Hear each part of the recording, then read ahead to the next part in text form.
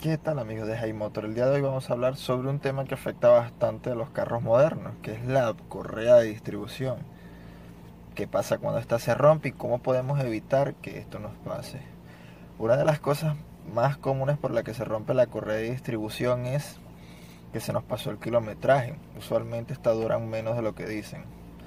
Y otra es que probablemente la montamos y el mecánico la sobretensó. ¿Qué pasa cuando la sobretensa se rompe más rápido de lo normal? Así que bueno, vamos a comenzar.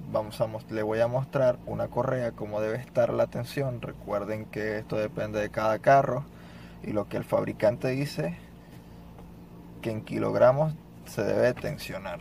Así que vamos con la siguiente toma donde les mostraré la tensión y después vamos con la correa funcionando. Así que vamos con la siguiente toma.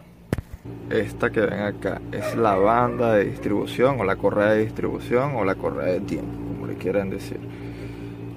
¿Qué hace esta correa? Bueno, sincroniza la tapa de compresión, lo que sería el árbol de leva, con el cigüeñal. La verdad que esto es una cosa demasiado precisa, acá son milímetros, por eso cuando se rompe causa el desastre que causa. ¿Qué pasa? Cuando la sobretensamos al cambiarla, la correa se rompe más rápido, no la podemos pasar de tensión. Una tensión normal sería esto, que la correa tenga este liberol, que tampoco podemos dejarla demasiado porque se podría saltar y terminamos echándola a perder igual. ¿Qué pasa? Cada fabricante tiene un apriete diferente y esto se toma en kilogramos. Acá se le da, no, lamentablemente no lo puedo enfocar por acá, se le da el tensor. Ahora bien, ¿cómo se ve funcionando una correa de distribución? Vamos a ello. Ok, amigos, seguro por el ruido se nos va a escuchar bastante bajo, pero así es como debe funcionar la correa de distribución. Su automóvil, como ven, no puede brincar, debe mantenerse firme rodando en ese sentido. Si vemos que brinca demasiado, si se ve la correa estriada y todo eso, debemos de cambiarla. Ok. Este que ven acá es el árbol de leva. Y allá abajo, el damper o el balanceador armónico del cigüeñal. Ese grandote que ven allá abajo.